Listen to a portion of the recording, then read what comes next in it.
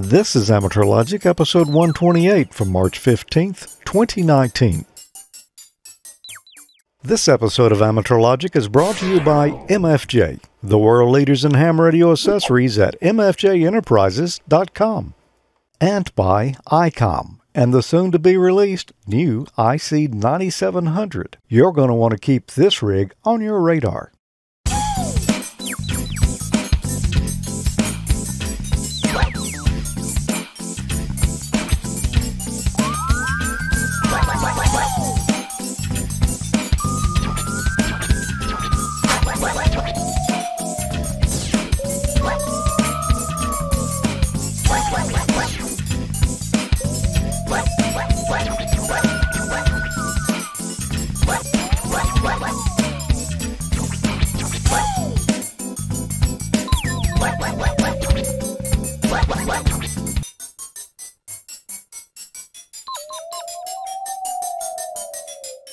Good evening. Welcome to another Amateur Logic. I'm George.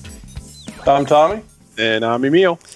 And it's great to be back with you. And you can see tonight that we don't really have an on-site co-pilot here, so we're operating via remote co-pilot, which means I've got extra work to do here. So if something goes wrong... George did it. Yeah. You got plenty of room over there for the extra mice and keyboards this time. I do. Well, I know where Emil is. You're down south of here. Tommy, where are you this week? Well, I'm up north of there. We pretty much got the country covered. I'm in Connecticut. I'm having to work over the weekend, or at least part of it. So anyway, having to do this one remotely. Okay. Cool. On hotel Wi-Fi nonetheless, so hopefully it'll hold up. Wait, Tommy, you look like you're right there to me. Aren't you just like right there? Yeah. It feels like home. Feels like I'm right there. Yeah. Feels to me like you're both right there, but anyway. Right here. We have a fun show lined up tonight. There's going to be, well, some interesting projects and general mayhem. Tommy, what will you be talking about tonight? I'm looking forward to the mayhem. But I built a project this time, something that I needed for field day a couple of years ago, and wanted to get it built before the next one. So I'm kind of looking forward to you guys seeing that. Okay. Emil, what are you going to be showing tonight? Well, anytime I can exploit opportunities to eat, I'll go. And when it involves ham radio and my kids over there in Lafayette, that's another reason to go. So I got to visit a ham fest that we are all familiar with and had some fun over there. So that's what I'm going to be showing. Cool. I hated that I missed that this year. Yeah, me too. But I know when we watch it next year, though. I know when we watch the video here, it'll be just like we were there. I've got, well, something a little unusual tonight. You know, you're not supposed to be able to run Windows 10 Pro, the desktop version of Windows 10 on a Raspberry Pi, but I've done it now, thanks to a lot of other people's work. We're going to look at that a little later. No, I'm talking about the full Windows 10, not the Windows 10 IoT Core. So we'll see how that turns out a little bit later in the show. But I guess let's get on into the emails. Tonight, let's see, who's got the first one? Well, I'll read it here. This one, boy, I would butcher his name so bad, I don't even think I'm going to try it. I'm just going to say this came from SQ9MLZ. And he said, "Hi, George. I have an ICOM 9100, and I'm wondering if it's possible to record voice messages for contest CQing. And yeah, that really saves your voice a lot. He says he doesn't have the DV module, but maybe it's possible with it. If it's not possible, are there other options to do it? Well, Email, you have a 9100. Is it possible to do a voice keyer in it? I do have the 9100 with the DV module, and man, there's no place for storage. I think I can record CQ or CW, ideas and things like that. I'm not sure that the voice part. You know what? I'm gonna look that up while we're doing the show here to find out if there's a way. Okay. I think you can record digital, like CQ type memories, but I'm not sure you can do voice like a recording. I'll look it up though. I have never used my 9100 for that. If so, Okay. Well, I've already answered him on it, but since you're going to look it up, we'll just wait and see what you come back with. Y'all got a lot of things going on down in Slidell. While I was reading some of the Facebook forums, Amateur Logic Facebook forums, I got the post from Glenn, KG5CEN. He posted a presentation put together by Nick Tusa, who's a member of our club down here in Slidell. And basically, it's a write-up of the background of the single sideband history in Central Electronics equipment. And that's relevant for another email I'll read a little bit later about some events that are happening down here, which I think is going to be great. But there's a lot of great information in that post about the history of some of the Central Electronics equipment and also the development of that equipment when it comes to sideband and how it kind of got into the use in ham radio. So great stuff in there, and thanks to Glenn for that. Yeah, we'll be looking forward to hearing more about that event, because that might be something I come down to that you'll be talking about a little bit later here. Awesome. Well, let's see where we are next. So, speaking of great events in Louisiana, you want to set this one up for us, Emil? Okay, well, like I said, if I have an excuse to go somewhere to eat some good seafood and get to visit my kids across the Atchafalaya Basin down in Lafayette, I'm going to take it every time. And let me tell you, this club, W5DDL, really knows how to, as they say in the country, pass a good time, chef. So check it out.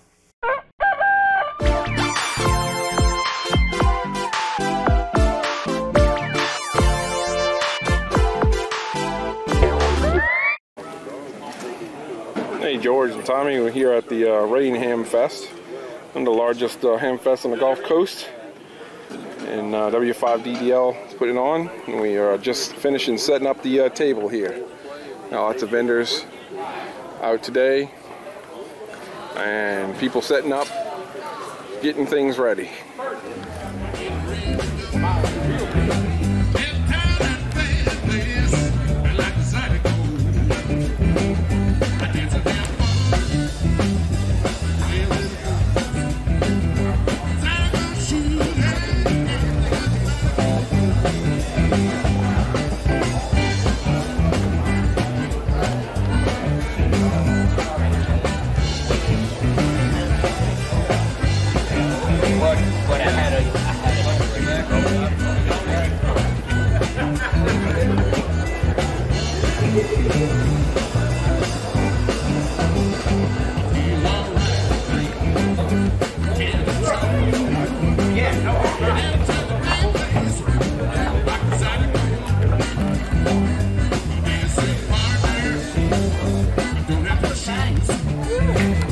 Say hi, George. Richard. Hey, what's up, Emil? Hey, George. Tommy. Everybody.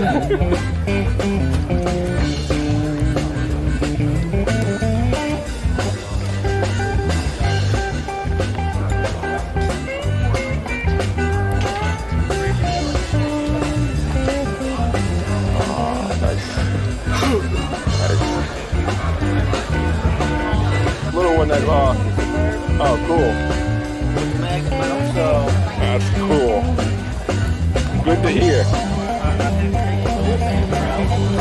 We had some mileage on that antenna. Uh-oh, what happened? Our next prize drawing will be in about half an hour. Ooh, prize drawing. Whoop, whoop. Also, bingo will be starting in about 3 minutes.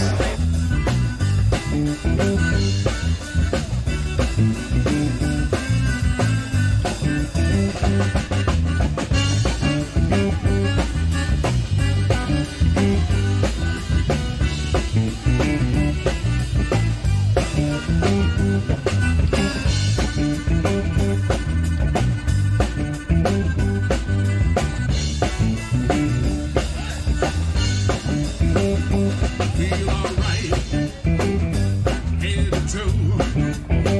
Get tired of that bad place, like the Zydeco. There's a partner, don't have the shoes. Zydeco shoes, yeah. Zydeco. Bring it down just a little bit.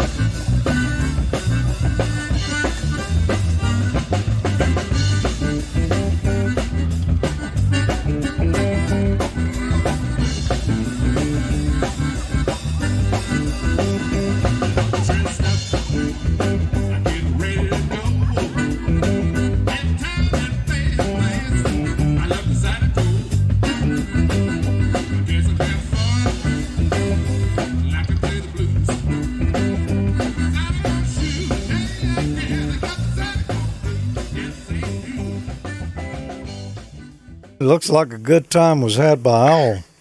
Yeah, it looks Absolutely. like a lot of good friends there. I really hate we missed that. You know, Tommy, speaking of that, I brought my little squirrel cam that I use to capture some of the wildlife here in my backyard. Oh, And- that's how you did that. It's a game camera, right? So I just Yeah. set it up on one of my tripods on the table, and as people were walking by, I captured some of the people we knew. So cool. It was awesome. great stuff, guys. Wow. Neat idea. I had never thought about that, but Yeah, neat That's a good idea. That's such a great ham fest, man. The people there at that thing, they're so nice, and the food is amazing. It's just a good time. Yeah, it was. We passed a good time, as they call it. Well, maybe next year. All right. Yeah. Looking forward to seeing y'all. It was really fun. Some good friends you had in there too. Absolutely. I don't know if you caught it, but Glenn was actually given some. We had to rearrange some of the video feeds and the stuff on the pies. He was actually showing somebody how to use the PiStar image that he has in his hotspot, and so that was pretty cool because we actually had people interested asking us, well, how did you do this and how did you do that? Well, Glenn turned it right around and showed them on the spot. There you Yeah. go, Glenn. And that was a lot of fun the way you put that together too. I hope YouTube doesn't flag us on that music on there. Maybe the publisher is not registered. You know, in proper cheap old man fashion, I did find a site that said free Cajun music Oh. with Zydeco. Okay. Oh, that's where it came. It wasn't playing in the venue. Right. I Oh. actually found a site that had Probably free good. That's written on it.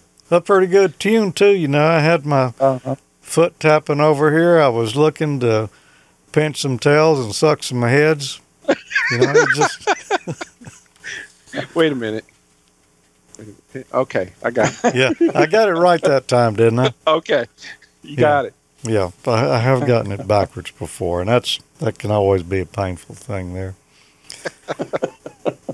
So tell me, what is your first email for tonight? I'm having to do this on my iPad since I'm not there. Couldn't print it. I got one from Jake, N5NOE. Says, hey, Tommy, what brand of headphones with a microphone attached to it would you recommend to use while listening to D-Star on an Internet Labs DV dongle? Naturally, one that connects via USB and possible volume control on the headset cord. You used one during your Amateur Logic videos a while back. You made the comment you feel like an air traffic controller as you were putting them on. Any suggestion would be greatly appreciated. And that was the Microsoft LifeCam. Yep, that's it right there. And anyway, it was a good headset. I'm not sure if they still sell that one, but they've got some newer models of it. I don't think you can go wrong with it. And a lot of people use Logitech headsets as well. So I think either one of those would be fine. Just get one that's going to be comfortable with. I prefer the one with the bigger ear cups that don't just push on your ear. They kind of sit on top, sit over your ears. Over the ears instead of on the ears. Yeah. So it's just a lot more comfortable if you're going to listen to them for very long. Yeah. Well, Emil, why don't you follow up on what you were talking about a moment ago? Ham Fest for W5SLA that's coming up in July of this year. Let me just read the first blurb here. And are you interested in the full spectrum of vintage HF single sideband AM radio rig restoration, electron tubes, homebrew rig constructions, and even SDR? Looking for just a good old-fashioned summertime ham fest, boneyard, or an XYL sanctioned opportunity to visit New Orleans in the National World War II Museum? Here's a can't miss event just for you. So again, Nick Tusa runs this site here, Central Electronics site, and the W9DYV Amateur Radio Symposium is going to be down here in Slidell in July.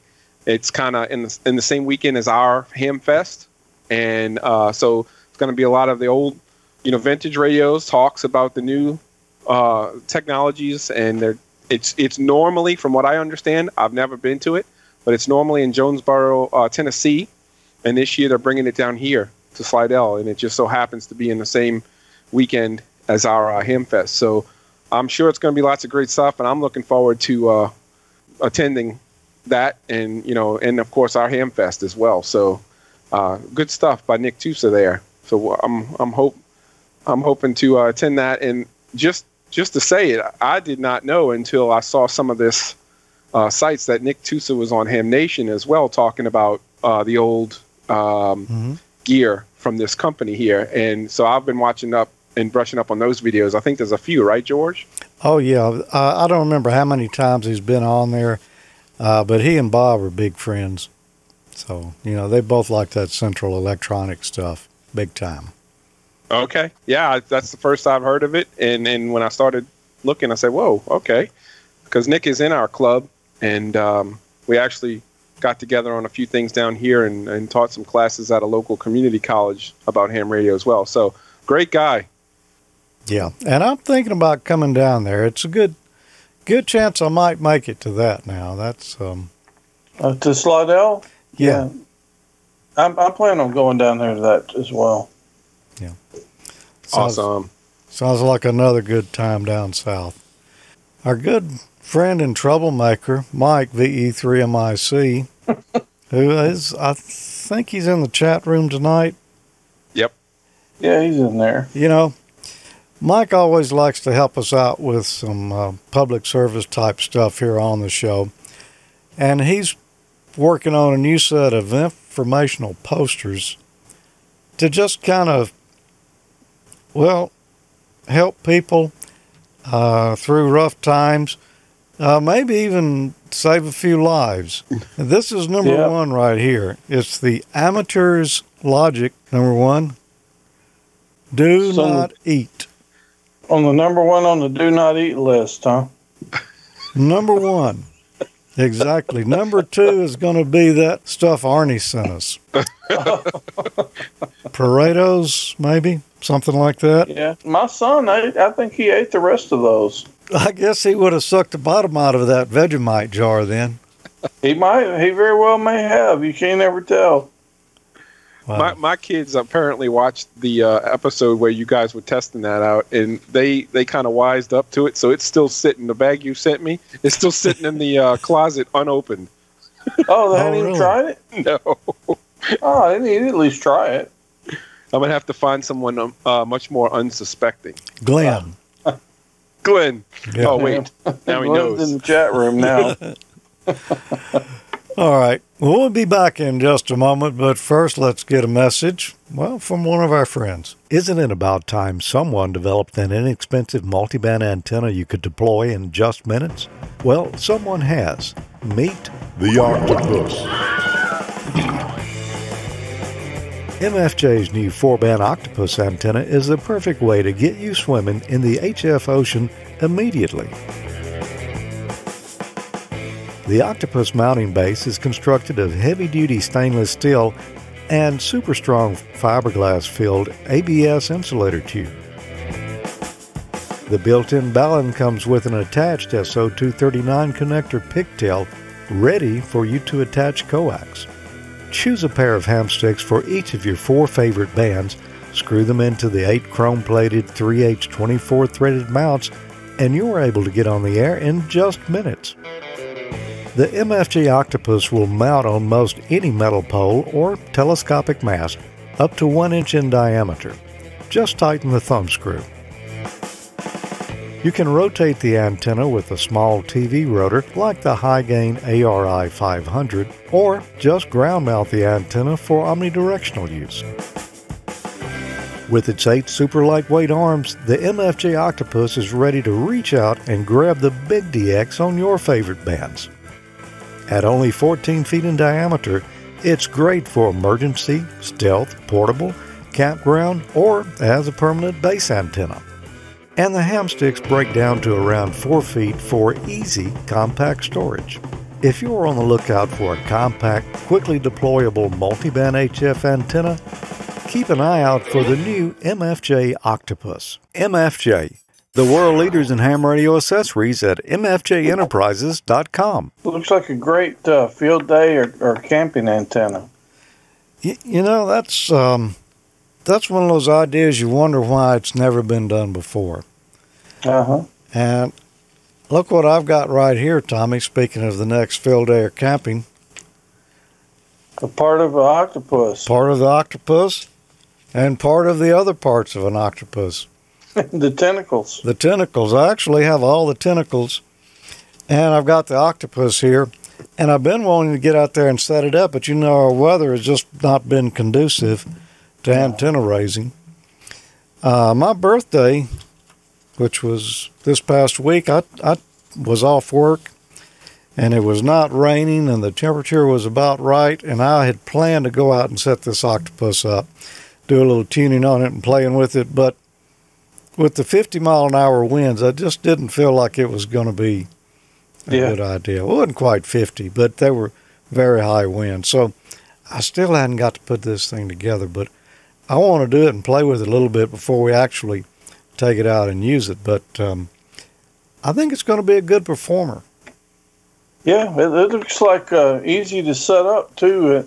We spend most of our time trying to get antennas up in the air at field day and stuff. It'd be nice to change to actually be able to get some antennas up without spending like 3/4 of the day you just doing that. Yeah, I think this one ought to go pretty smooth. I'm going to set it up and get all the elements tuned on it, ready to go in advance. So when we're actually ready to go out and use it, should be really quick. George. Yes. George, I'm predicting, I'm zoning in on the next Keystone Caper episode. It could happen. Speaking of MFJ antennas, you used one for winter field day, didn't you? Yeah. In fact, I talked to Richard about that one when I was at Rain. I definitely want to pick up one. I forget the exact model, but it's on our episode for winter field day, and Glenn actually has that antenna, and he's used it for our summer field day and our winter field day, and he just about outperformed us all. So if you can't beat him, join him. There you go. Well, yeah, it's the MFJ 2389. Absolutely, that's a performer. Yeah, it is. It's funny how you just knew that off the top of your head, George. Well, like that. Glenn just kind of channeled it to me digitally. Oh, look, it's in the chat room. So, that's looks like it's pretty quick to deploy too once it's been tuned up. Cool. Well, I've got, speaking of informational announcements, I've got one here. This one actually came in an email today from David Norris, K5UZ, who's the ARRL Delta Division Director. I just wanted to remind everyone that the FCC has invited public comments on the ARRL's 2018 petition for rulemaking now designated as REM 11828. The FCC is asking to expand HF privileges for technician licensees to include limited phone privileges on 75, 40, and 15 meters, plus RTTY and digital mode privileges on 80, 40, 15, and 10 meters. Interested parties got 30 days to comment. The technician enhancement proposal stems from recommendations that the ARRL Board of Directors Entry-Level License Committee gauged members' opinions from 2016 to 2017. Specifically, ARRL proposed to provide technician licensees, both present and future technicians, phone privileges from 3,900 kilohertz to 4 megahertz in the 75 meter band, 7.225 to 7.3 megahertz on 40 meters, and 21.35 megahertz to 21.45 megahertz. RTTY digital privileges in the current technician allocations are on 80, 40, 15, and 10 meters. The maximum HF power level for technician operators would remain at 200 watts PEP. So if you go to the link, this is just a shortened up link to the actual page on the FCC where they're inviting your comments. Go there and let the FCC know what you think about those proposals. Not really wanting to get too political on here, but I looked at some of the posts earlier, and they're back and forth either way. It seems like people are 100% behind that initiative, or either they're diametrically opposed to it. So, me, Yeah. you know, I think we need to give the technicians a little more privileges. I think it would help get some new hams in. I'm not sure how I feel about it. I think if it's good for the hobby to get more people in, I guess I'm probably for it. I certainly wouldn't want to take the stance that some people took for the no code thing. You know, thought it was going to ruin ham radio and stuff, but it pretty much kept it alive, honestly, in my opinion. I don't want to say anything against Professor Thomas and D. Martin, or I'm going to get a detention. Well, yeah, that could happen. You owe me a hall pass anyway from last time. Okay.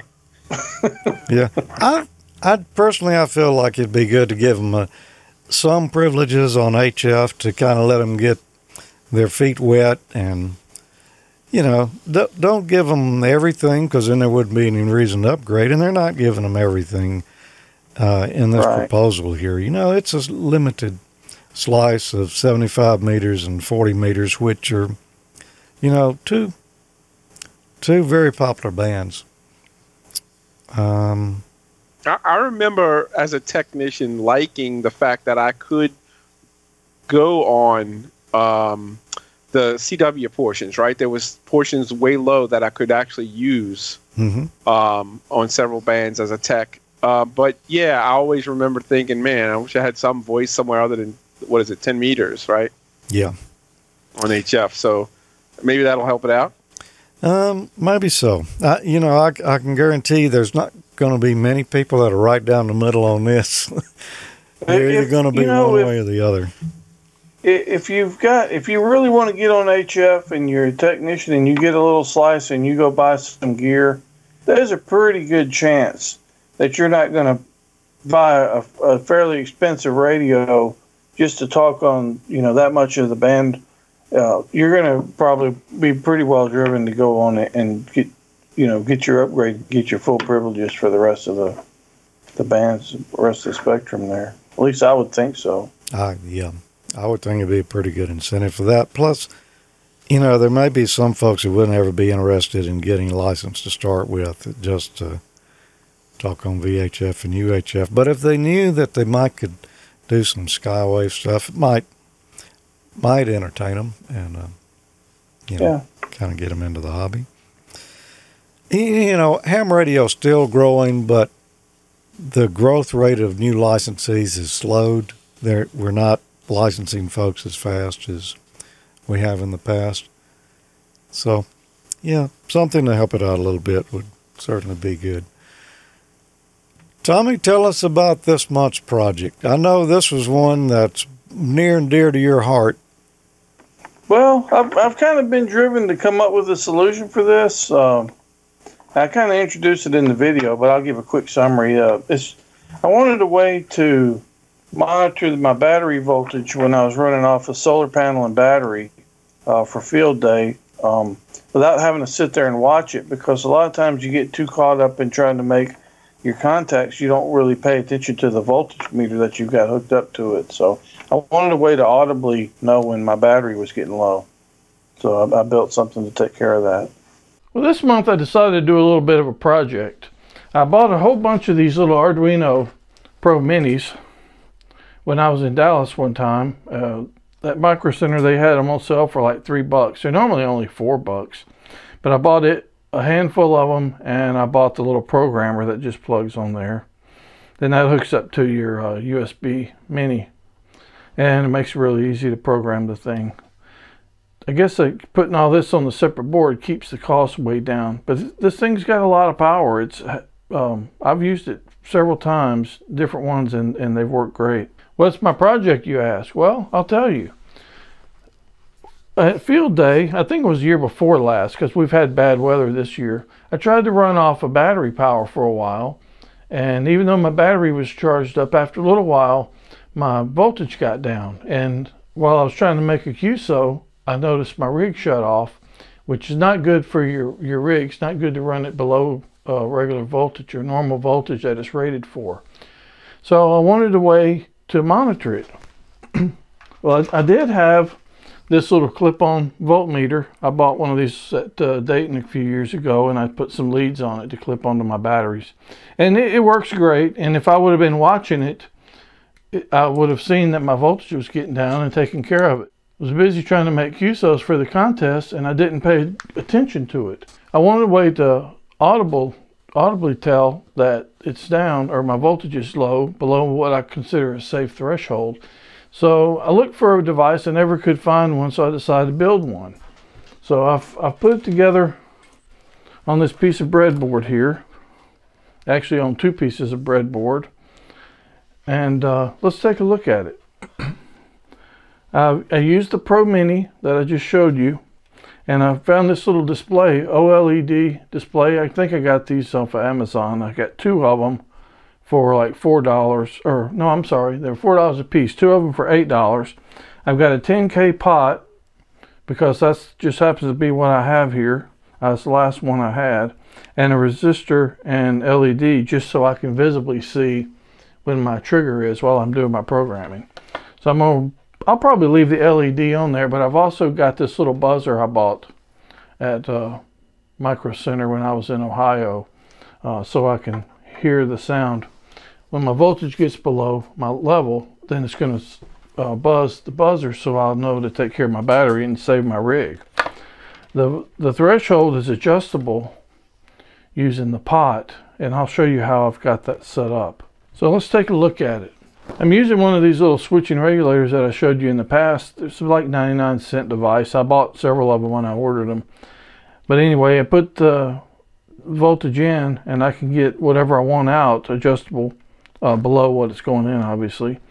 It's pretty efficient. There's no heat, and you can adjust the voltage right here. So I've got this one adjusted to give me 5 volts out. So as long as I've got like 5 up to 16, I think this one works too. It'll give me 5 volts constant out, and that'll allow me to power my rig. So let's take a look. I've got my adjustable power supply hooked up. I've got it set to 12 volts.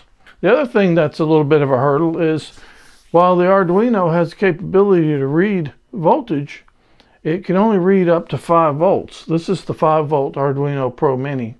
There is a 3.3 volt, which will only read up to 3.3. But anyway, this is a 5. So I've got to use a voltage divider and drop my 12 volts down to an acceptable range below the 16, or below the 5 volts that the Arduino Pro Mini will use. So what I found my resistor values. There's a formula that you can use. The voltage times the second resistor divided by the value of the sum of the two resistors, and that'll give you the voltage out. So I wanted mine to work up to 16 volts. So I figured out which resistors I needed, the ones that I actually had.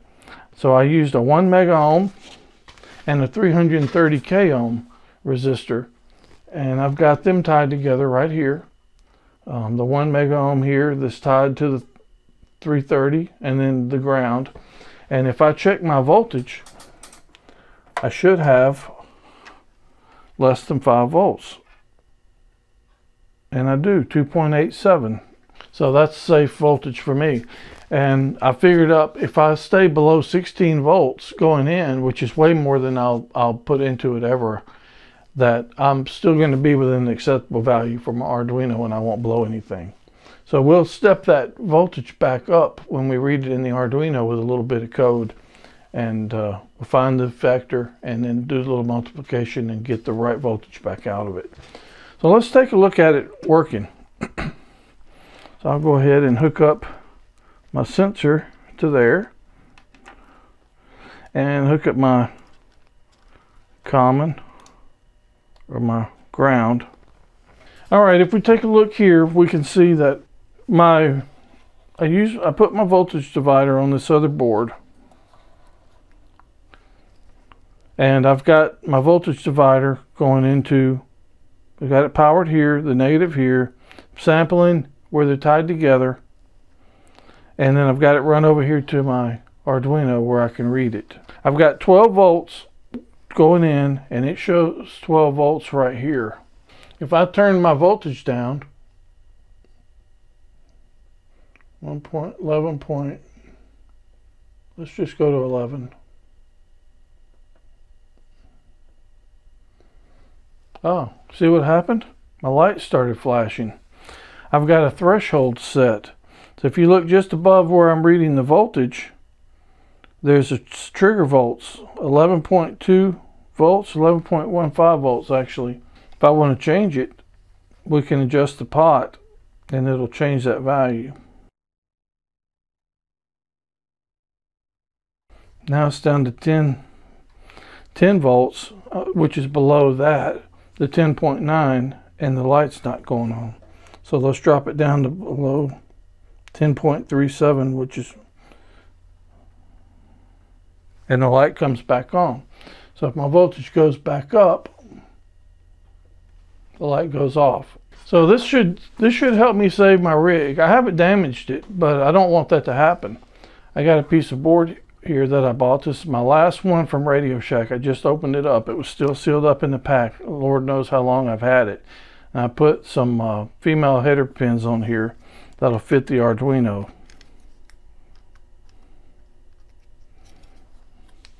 And I'll build it around that. We'll put it in a nice box after I get it finished. I'll probably 3D print one to fit it.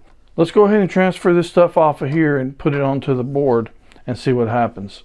Incidentally, I do have a little bit of a schematic that I'll post that shows how to wire all this stuff up. My display hooks up to the SDA and SCL lines, goes to the likewise ones on the display here, and then the ground and the voltage go to, just like it says, to the ground and the voltage. My voltage divider right here, I've got the positive coming from the battery into the voltage because that's what I want to check the voltage on, and then the ground or the negative going to the other side, and then the tap in the middle that goes in to read it on A0 on my Arduino Pro Mini. It's really simple design. It's not any nothing really bad. The worst part was just figuring out which values of these were, and there are some cheat resources that you can use on the website, which I'll put the link to a website that's here. You can use that if you want to take the easy way and not do the math. Although I do suggest doing the math the hard way so you'll understand what you're actually doing. Another tip is use higher value resistors, because if you'll look at the schematic, it goes out of the 330K, it goes up here and goes straight to ground. So you're going to have some voltage bleed off here, drain. So I did calculate that out using Ohm's law right here. And you can see that the current draw is almost nothing using these high value resistors. So I don't have to worry about that really affecting the life of my battery or generating heat. So they're just as cool to the touch as they can be. So let's go ahead and power all this down and start moving it.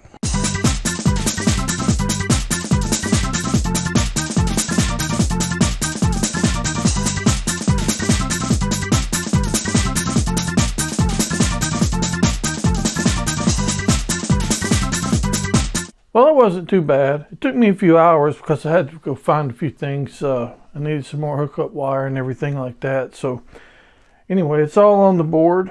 As you can see, it's working. The trigger is set for 13 volts. We can adjust that by turning our pot. It takes a few seconds for it to refresh. I'll make it like 11 volts. 10.92, that's close enough. And if I go over here, change my voltage. I've still got the light on here.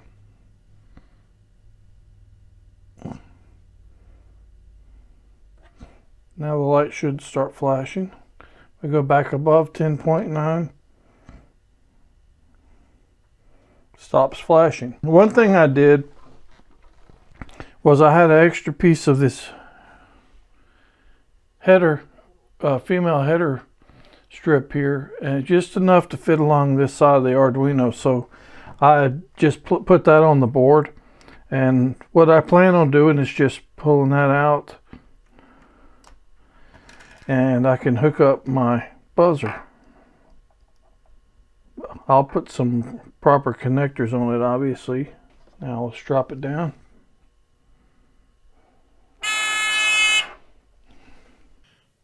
Well, this is my 3D printed box I made.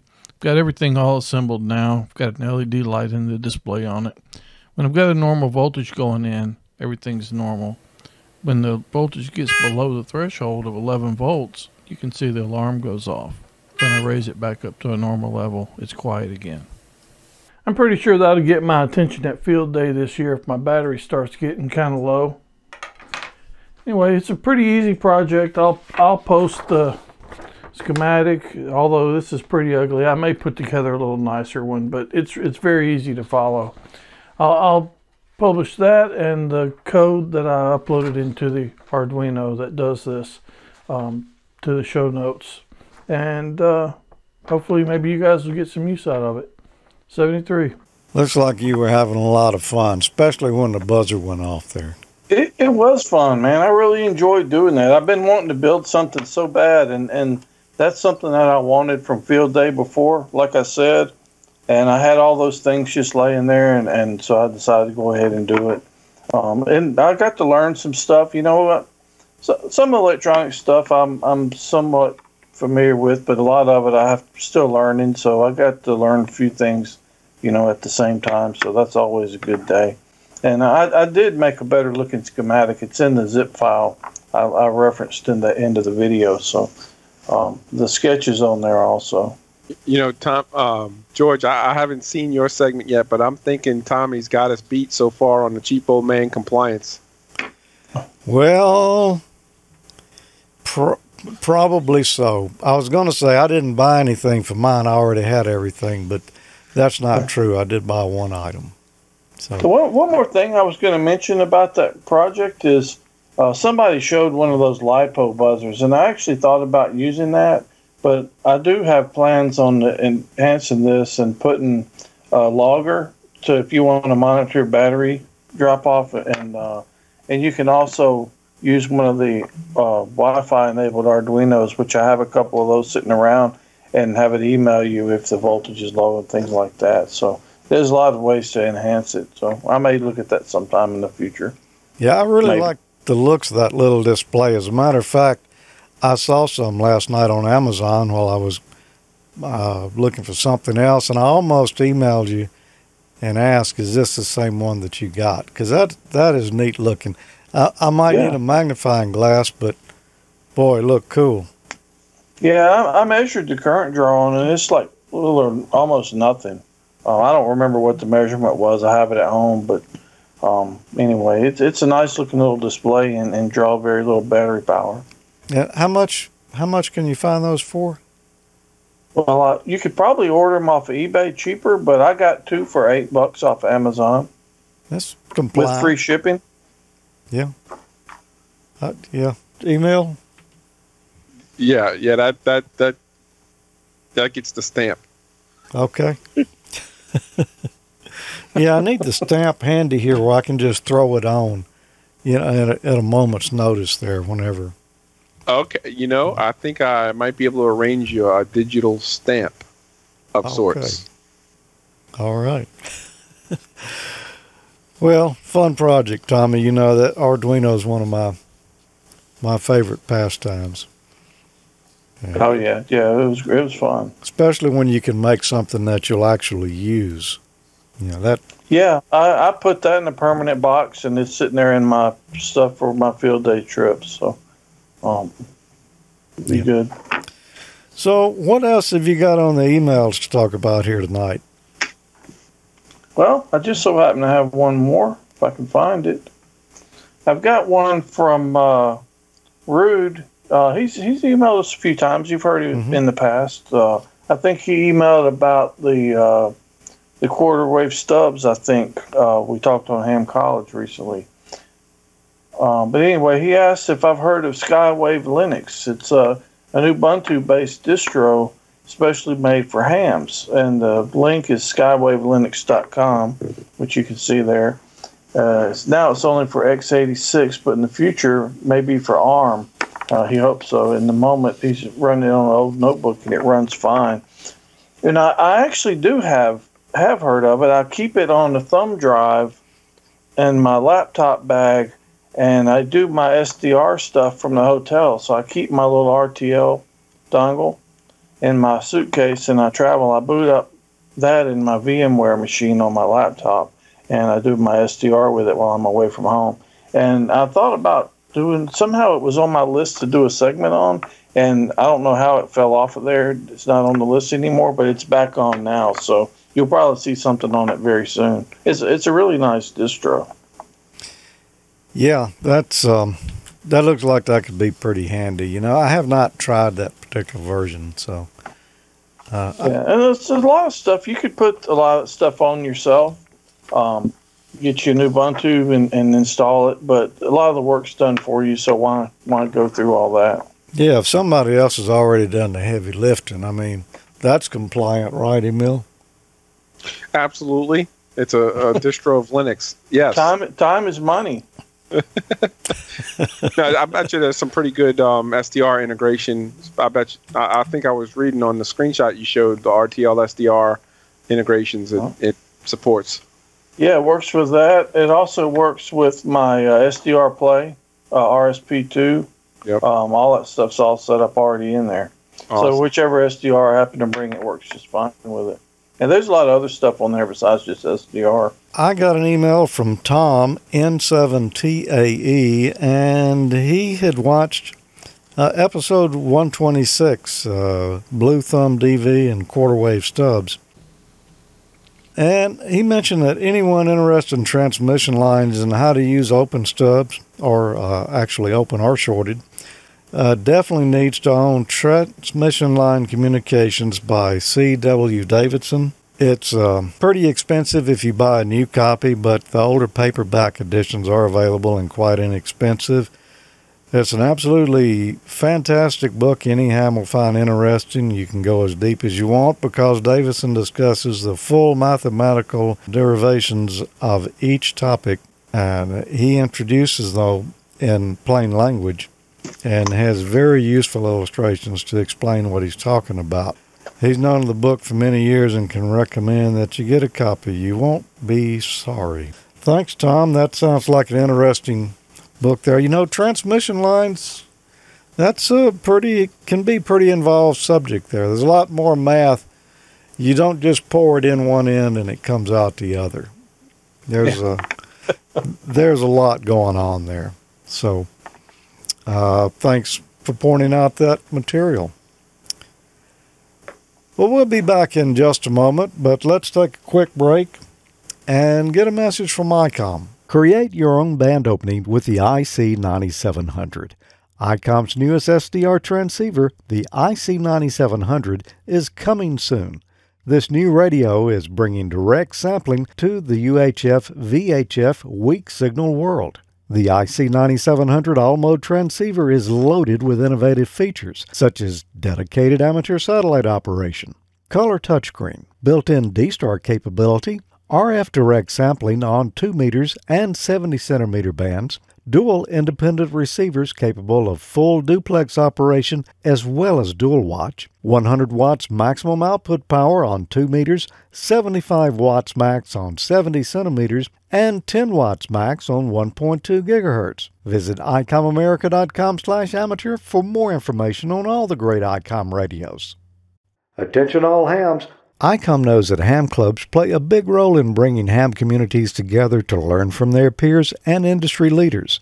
As a way to give back and help you on your mission, ICOM has launched a promotion exclusively for U.S. ham clubs and the Hamfest they're involved with. By registering your club, you could win ICOM swag, a Skype presentation for your club, or your Hamfest an ICOM booth setup. Register today for your chance to win at icomamerica.com/hams. Thanks, ICOM, for sponsoring Amateur Logic. And speaking of that IC9700, we're going to be looking at that. I think it's next month, isn't it, Tommy? Yeah, sure is. It's in April.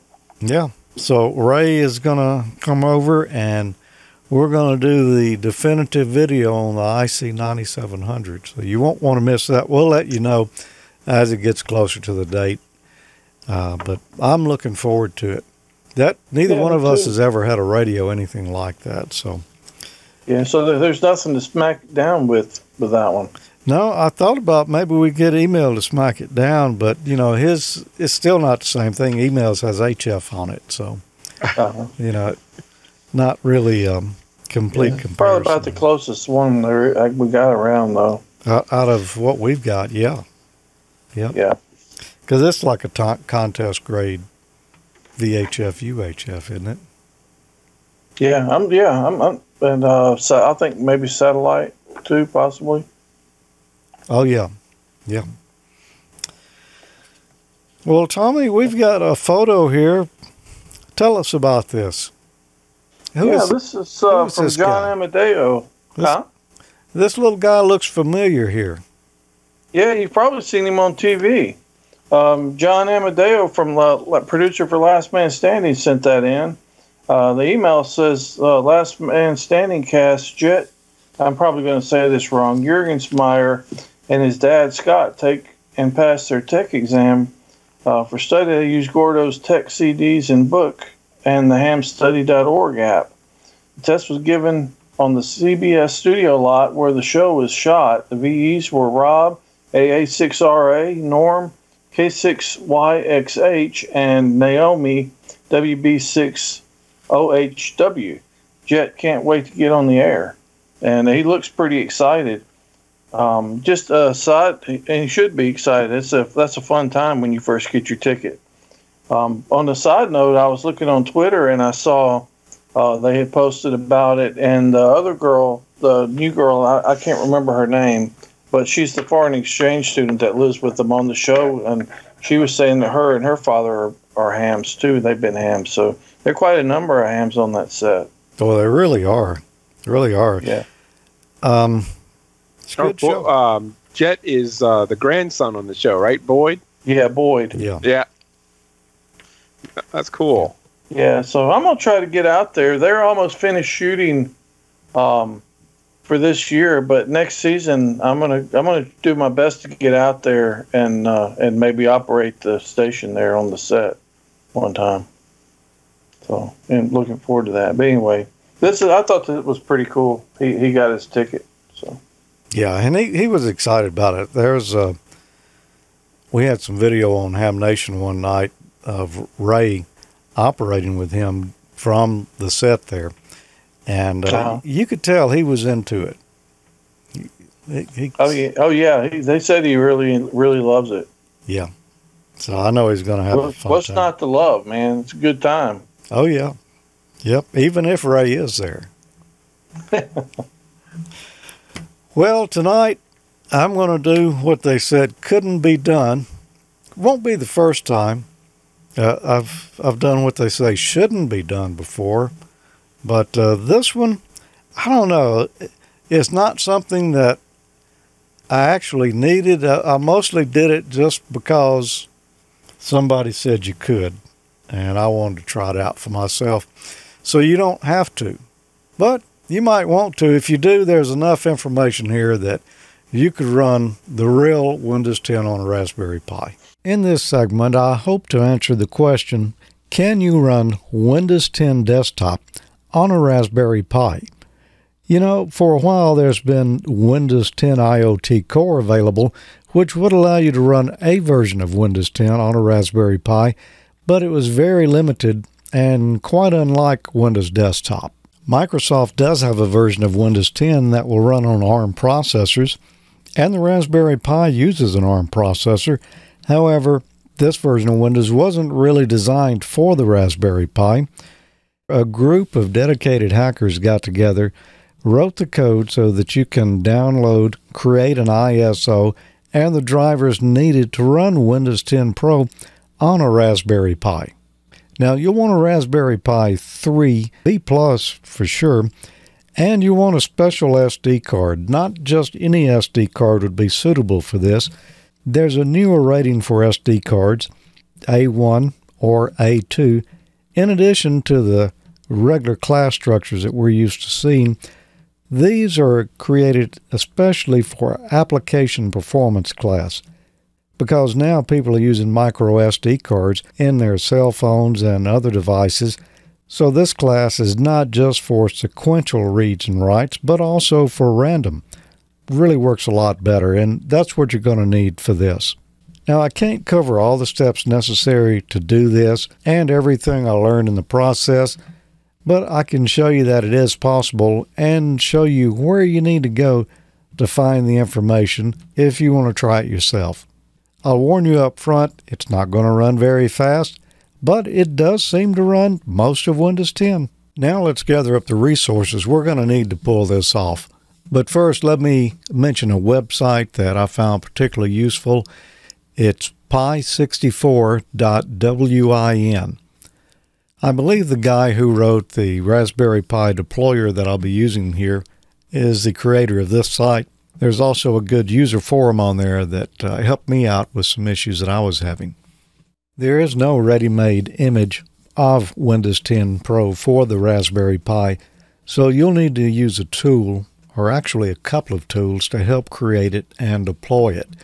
You can go to github.com/WOA-project, the link here on the screen, and there will be a link to a website that will help you create the image and download the proper drivers that you need to put this together.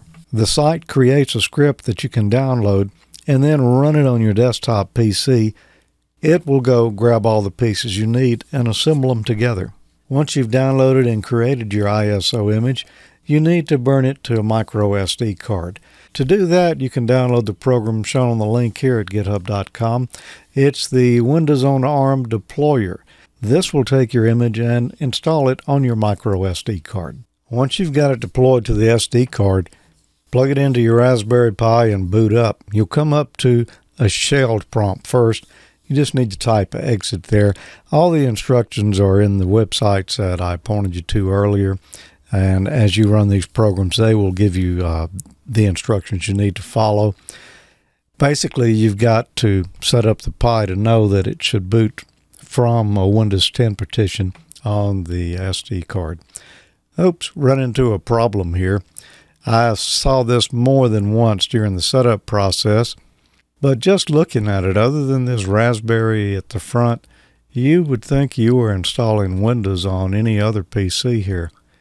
This is where I got stuck also, choosing the keyboard layout. Eventually, I backed down to an earlier version of the Windows image, and I did not have that problem. That was a suggestion that was given to me. But we just go through and set this up just like we were setting up Windows. Not a lot different there.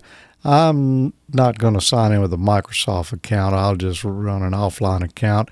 And no, I don't want to use Cortana. I'm actually going to disable it. I'll show you that a little bit later here. I've turned off all the privacy settings there because I don't need to share anything. I figure the less I do with this, the better off I am. I think we got signs of life here. Looks just like your regular Windows 10 installation. And of course, things have been speeded up here greatly. So it took, in reality, a lot more time than this to accomplish. First thing we'll do is go click on the Windows Start menu. Boy, that looks just like a Windows 10 on a PC. We'll scroll through, find a couple of programs here, maybe try something out, see how it works.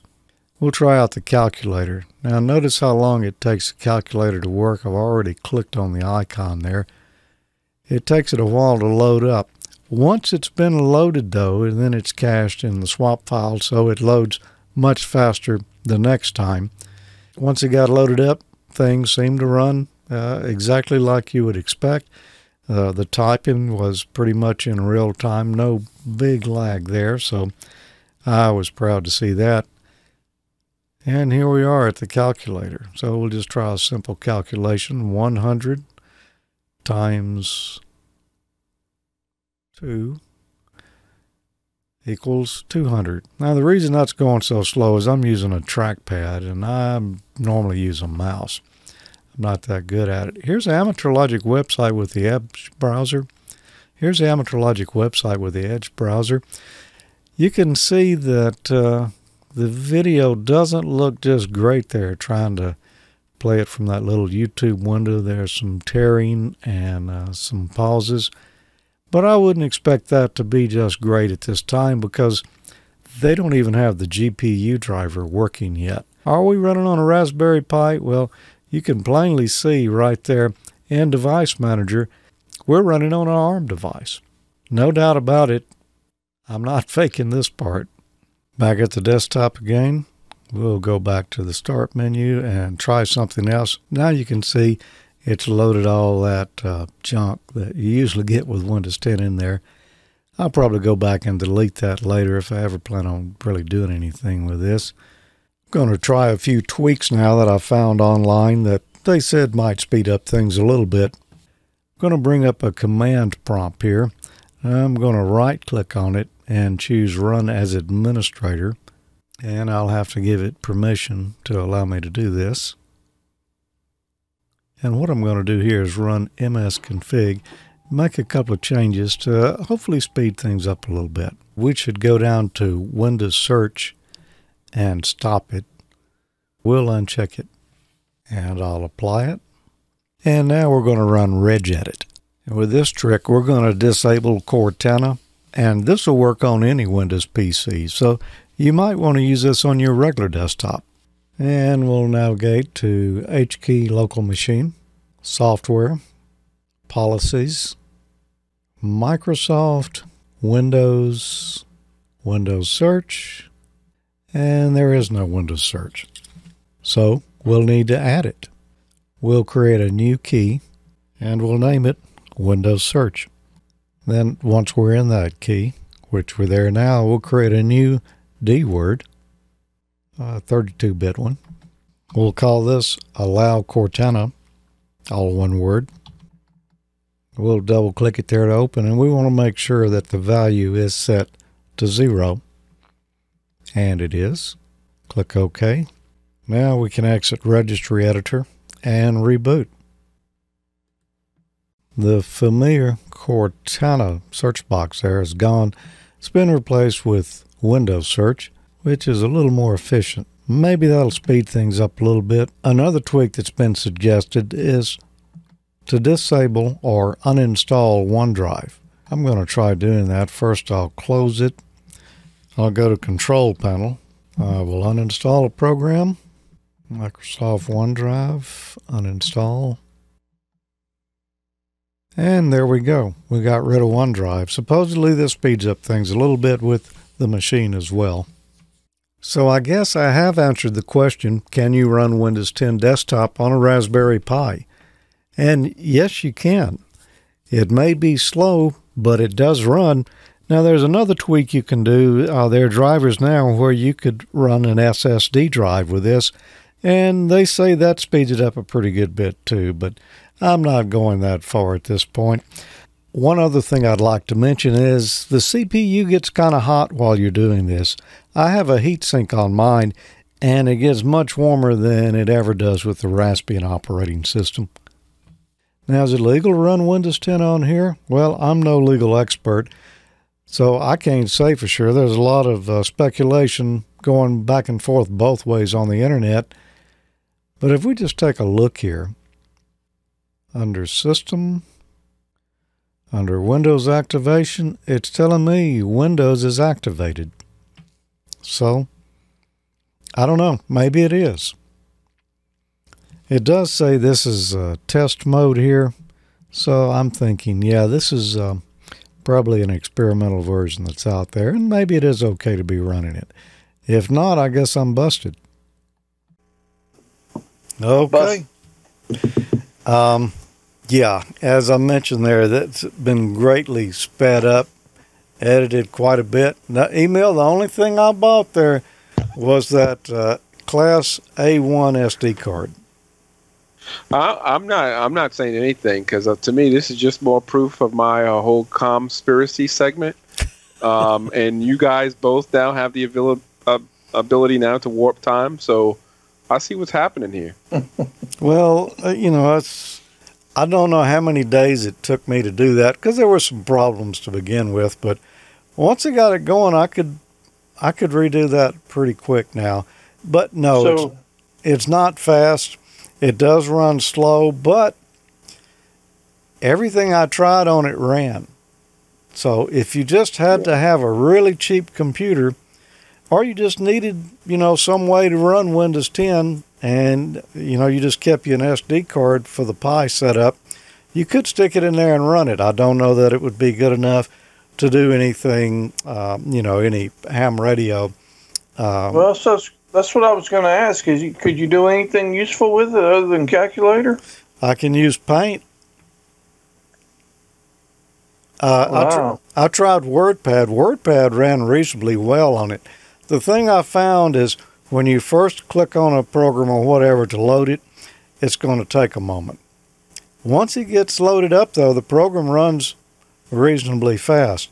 Now, right now, there's not many drivers for it, so the only audio you've got is really what's built on the Raspberry Pi, just, the little audio playback device. Maybe eventually, though, they'll write some drivers for it to where you could plug in a third-party sound dongle. Who knows? Maybe you could, do PSK31 or something like that with it. The GPU is not enabled right now, so, that slows down things greatly. Yeah. So, a few tweaks. If they don't get shut down, maybe they'll have something useful at some point. Like I say, right now, it actually worked. So I'll give it that much. And the price was right. Free. Yeah. But, Well, that was interesting. yeah. I guess that's the first one I've seen that actually ran it. Saw that article, it came out about the possibility, but it was interesting. Yeah. And it actually ran, and they're still doing work on it. So I suspect it's going to get better. I don't think it'll ever be great because, it's a Raspberry Pi. It doesn't. Yeah, but if you could get it to sit over there and run Whisper or FT8, some of the digital modes, just sit over there, a little cheap computer you could dedicate for something like that, that might be nice if it's up to the task. Yeah. My thought was that, definitely on a Raspberry Pi, you're going to want to run Raspbian operating system. With the Pi 3B Plus, is actually pretty snappy for a $35 computer with Raspbian on it. It's not with Windows 10, but there's some folks that are just not going to run Linux and don't want to, get their feet muddy trying to make it work and and learn it. So this is an option for them for some stuff if you've got time to wait. I noticed over in the chat room, somebody asked, and I don't remember who it was now, I think it was Nigel, wanted to know about SVX Link on the Raspberry Pi.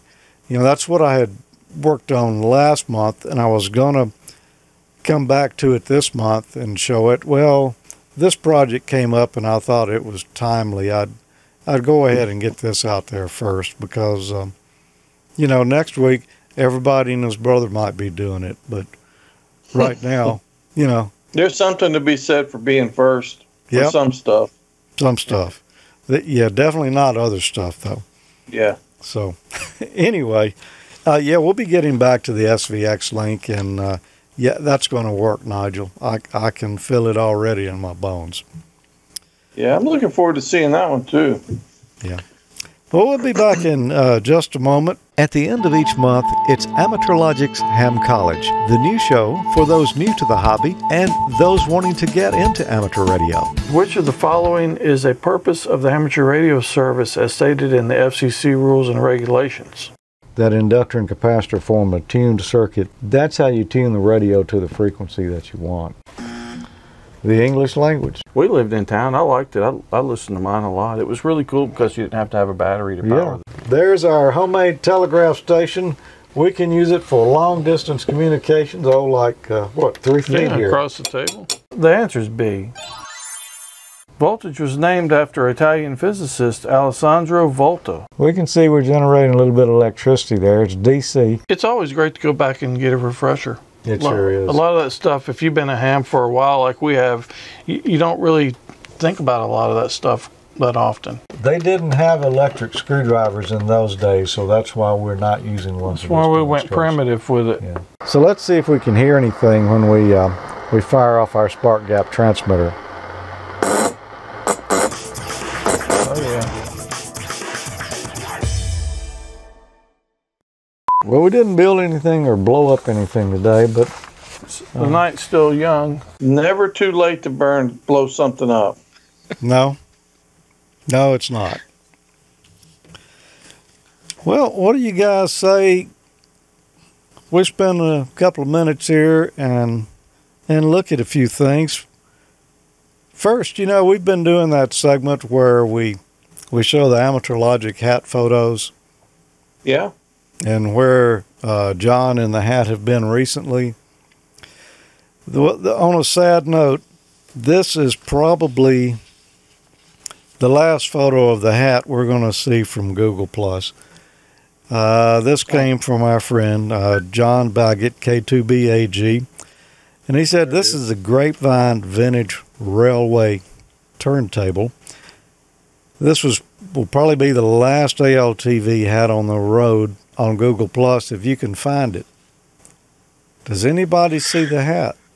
Yeah, I see it. See it. I see it too. Looked pretty good for it, though. Yeah, well, I mean, you knew it was going to be right up front wherever it was, because it always is. Yeah. It looks like it's got some miles on it because it's the same gray color as that train. Yeah. It's got a few miles now. You know, that hat has been coast to coast who knows how many times. That cat, I think that hat's been around the world. Yeah, I think it has. I think It's been to Japan. Yeah. It's been to England, I know. And Lord knows where else he's taken it that we don't know about. And I've got one more hat photo here. This comes from Ralph, AB10P. And yes, that is one of Ralph's famous hat shoveling snow pictures from February 19th. Now, the last of the Google Plus postings of these chronicles of One Ham's battle against the elements. Time is limited. Be sure to collect them all. As a bonus, a really bad picture of AB10P actually wearing the ALTV hat, sitting in the gable window, trying not to do a Humpty Dumpty.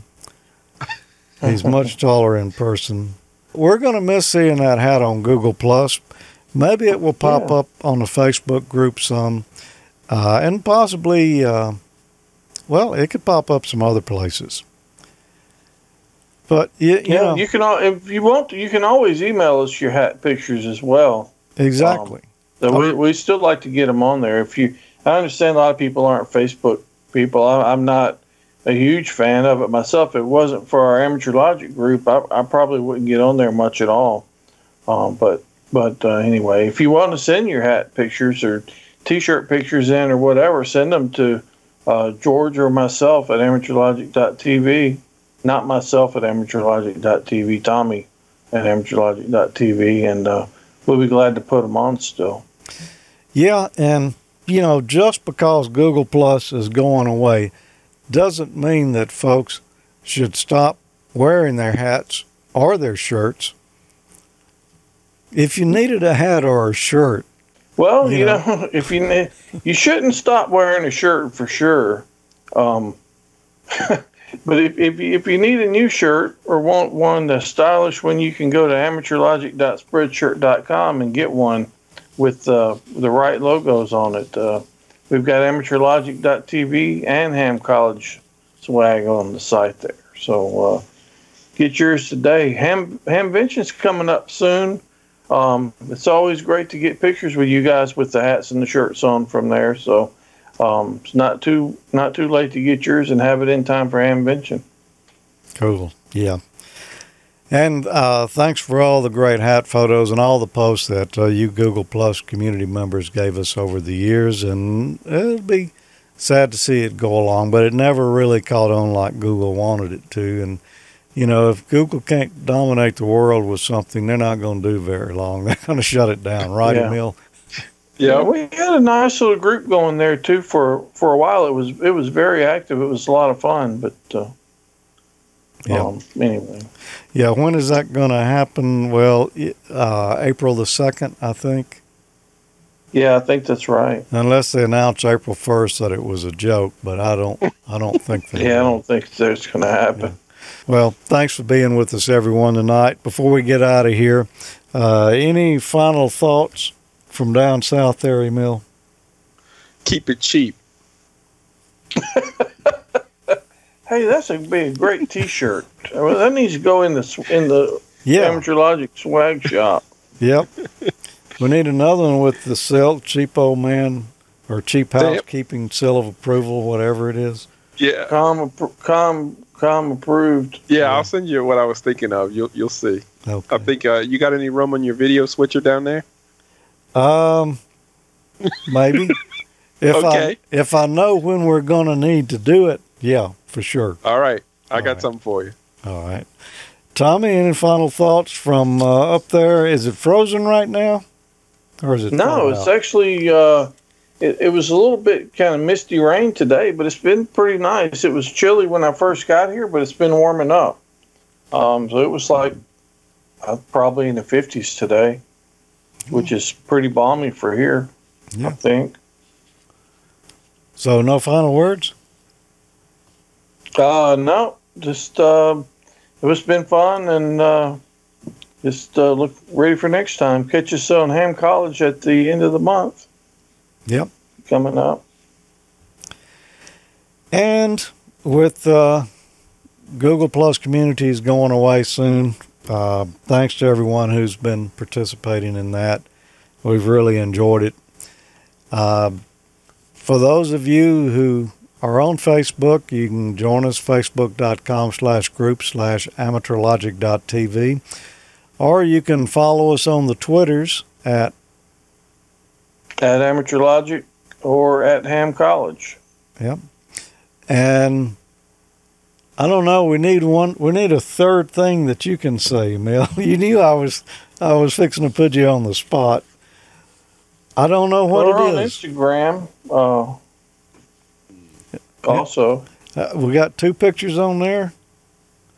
no, Well- that's probably 6 or 8. I actually took another one of my set up here in the hotel room. I'm gonna upload it here in a few minutes. Maybe we'll have the cheap wrap up at the end of the show, where we can see whose segment won the cheapest. award. Okay. All right. Which one was com compliant? Yep. I think you got it, Tommy. Well, cool. And you can get the show notes, amateurlogic.tv/wiki. Our friend Dan in LVS does that for us every month. And we'll be back, at the end of the month. Dean Martin and Professor Thomas will be here. And we'll be holding class, giving out tardy slips, and whatever else we can come up with to learn you something. Yeah. If you guys are coming to Hamvention this year, like I said, it's not too late, not too early to get you Amateur Logic T-shirt or cap represent there. It's always a lot of fun to see the Amateur Logic swag walking around there. Yep, it is. So 7-3. I've never met Chewbacca. I've always wanted to meet Chewbacca, by the way. Yeah, he was only there that 1 year. Okay. And that was some good DX, man. But you never know who's going to be there. So That's true. thanks for being here. 7-3, everybody. 73. See you next time.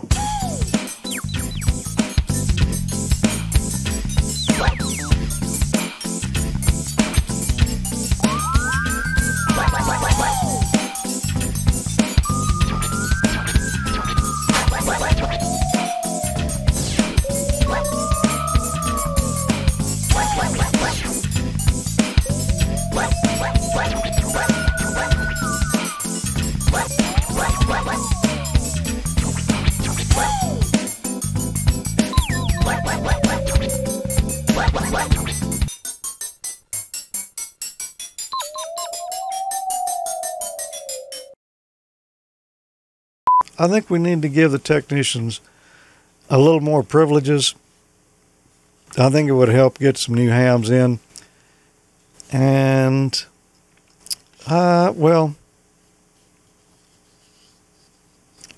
you guys should say something to kind of bail me out here. Oh, still wait for you to finish. Definitely needs to own transmission line communications by C.W. Davidson. That's not it.